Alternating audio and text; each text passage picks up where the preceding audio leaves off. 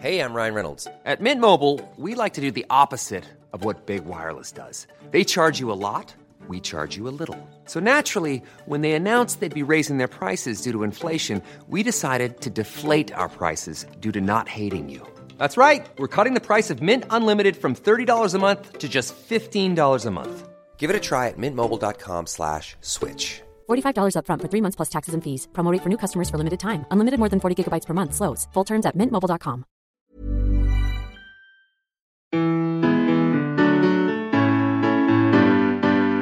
Hi, you're about to get smarter in just a few minutes with Curiosity Daily from Discovery. Time flies when you're learning super cool stuff. I'm Nate. And I'm Callie. If you're dropping in for the first time, welcome to Curiosity, where we aim to blow your mind by helping you to grow your mind. If you're a loyal listener, welcome back. Today, you'll learn about a bacteria that turns plastic into spider webs, a massive deep-sea discovery right in our own backyard, and how CRISPR could reshape agriculture for an entire continent. Without further ado, let's satisfy some curiosity. The world is drowning in plastic. By some estimates, over 30 billion tons of plastic waste finds its way into the oceans every single year. That's kind of mind-blowing, especially if you think about that's just the plastic that ends up in the ocean. We've talked about it a ton because this is one of those planet-sized problems that scientists do love to try and solve. Oh, absolutely. The problem is so dramatic that it said plastic will eventually show up in our fossil record. It's in our water, our soil, our plants, our food, our animals, our bodies. It's basically everywhere. And yeah, science is desperate to solve this problem, but there are a lot of challenges. The fact is, polymer chains that connect to create water bottles and other single-use items take 1,000 years or more to break down. And even then, you can still find microplastics covering everything. And sadly, recycling efforts aren't doing much to put a dent in all that plastic trash. If I remember correctly, hardly even half of the millions of tons of plastic produced every year makes it through the recycling process. And that's exactly right. Recycling isn't the magic bullet we all thought it was going to be. But there could be an answer in upcycling. Right. We've talked about new tech that changes plastic into biogas, right? Like basically you take the plastic and you turn it into something else that's useful. Yeah, exactly. And I've got some news for you. Researchers at Rensselaer Polytechnic Institute in New York have developed a way to use bacteria to transform common plastic garbage into versatile, biodegradable spider silk. Spider silk? Like, okay, don't you have to have spiders to make spider silk? Okay, that's what I thought when I read this the first time. So this silk mimics natural spider silk. It's super strong, it's lightweight, stretching in all the right ways, tough, non-toxic, and like I said, it is biodegradable. Okay, that sounds amazing. Spider silk is, it's one of those kind of miracle materials, right? It's like lightweight steel, isn't it? Absolutely. One of the lead researchers on the project called it nature's Kevlar. Okay, so tell me more about this bacteria. Can they just release it into plastic-choked landfills and just, turn the whole thing into a giant spider web?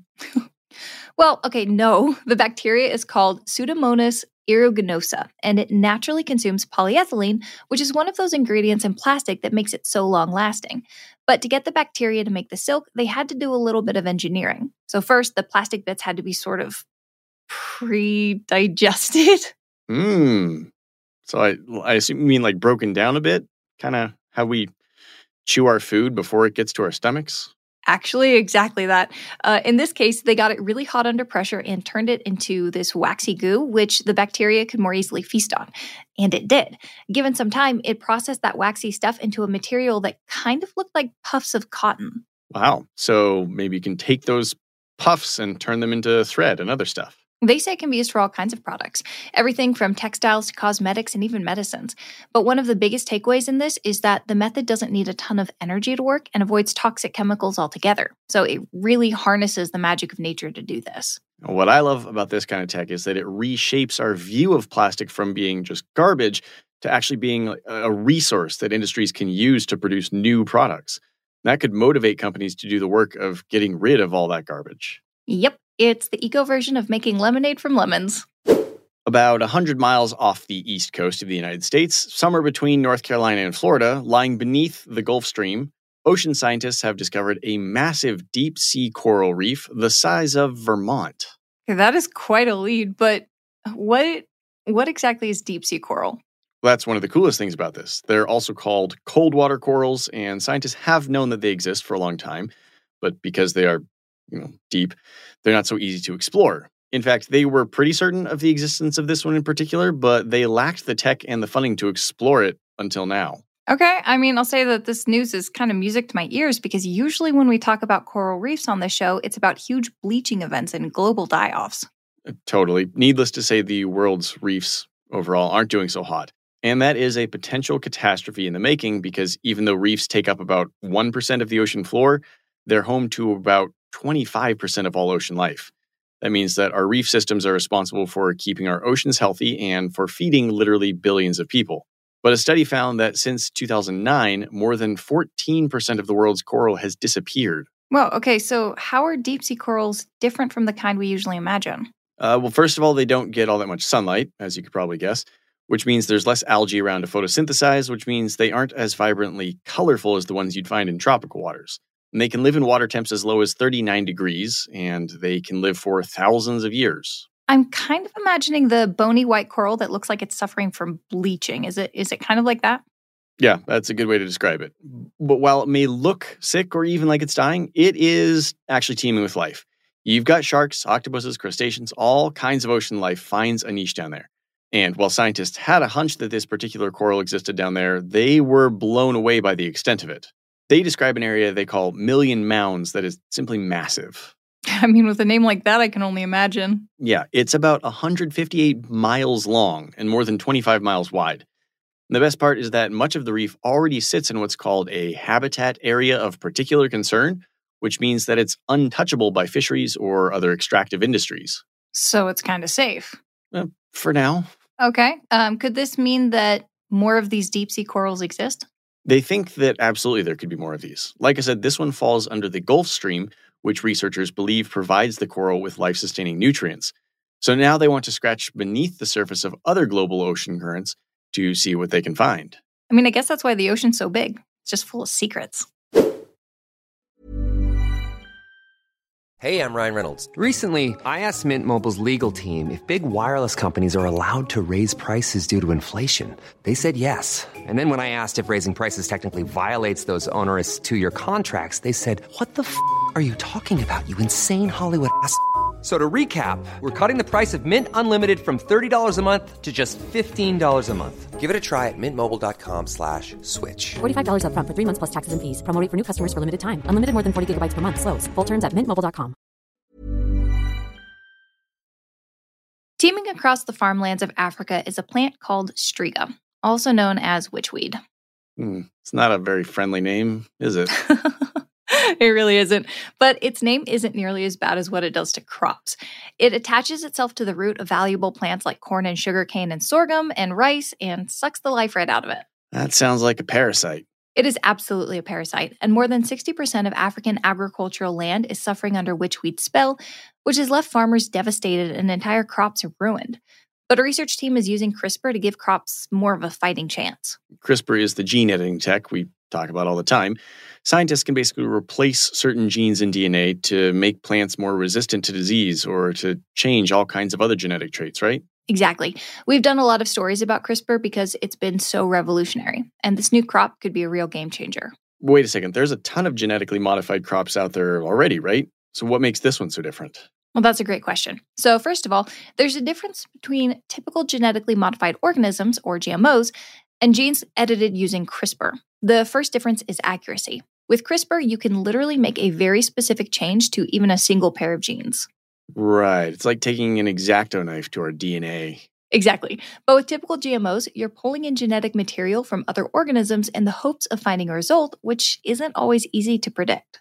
So basically, there's more precision and predictability with CRISPR, and you're not really meshing together genes from different organisms. You're just editing the genes of the single organism you're working on. Oh, that's really well put. And there's another difference that's making fighting witchweed in Africa so fraught.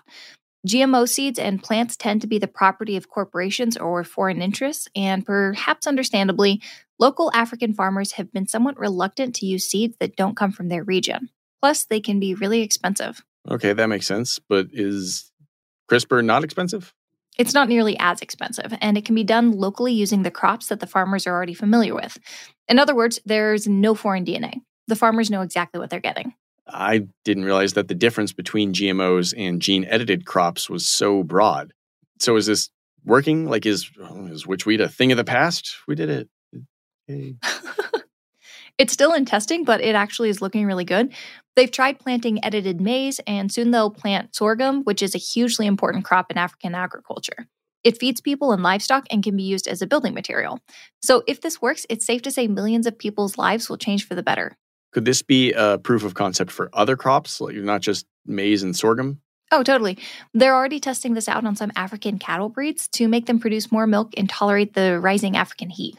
But even though this method is cost-effective, in order to roll it out continent-wide to small-scale farmers, it'll take government and NGO support. But despite all that witchweed, African food security could soon be on solid ground. CRISPR has been a big deal over the past several years, but in so many ways it feels like we're just at the beginning of this revolution. I can't wait to see what it does next. Let's recap what we learned today to wrap up.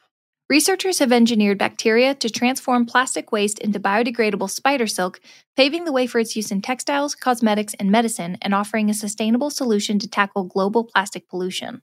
Scientists have discovered the world's largest deep-sea coral reef, a ghostly underwater city the size of Vermont, teeming with life and hidden beneath the Gulf Stream, right off the U.S. coast between North Carolina and Florida.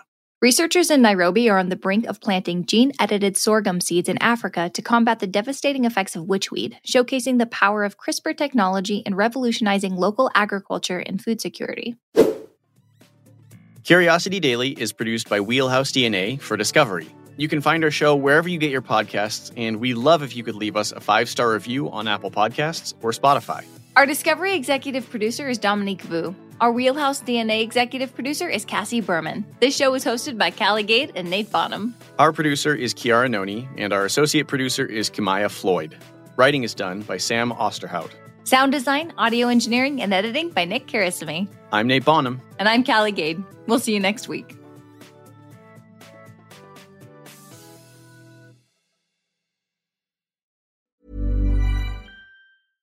Imagine the softest sheets you've ever felt. Now imagine them getting even softer over time. That's what you'll feel with Boll & Branch's organic cotton sheets. In a recent customer survey, 96% replied that Boll & Branch sheets get softer with every wash. Start getting your best night's sleep in these sheets that get softer and softer for years to come. Try their sheets with a 30-night guarantee. Plus, get 15% off your first order at bollandbranch.com. Code BUTTERY. Exclusions apply. See site for details.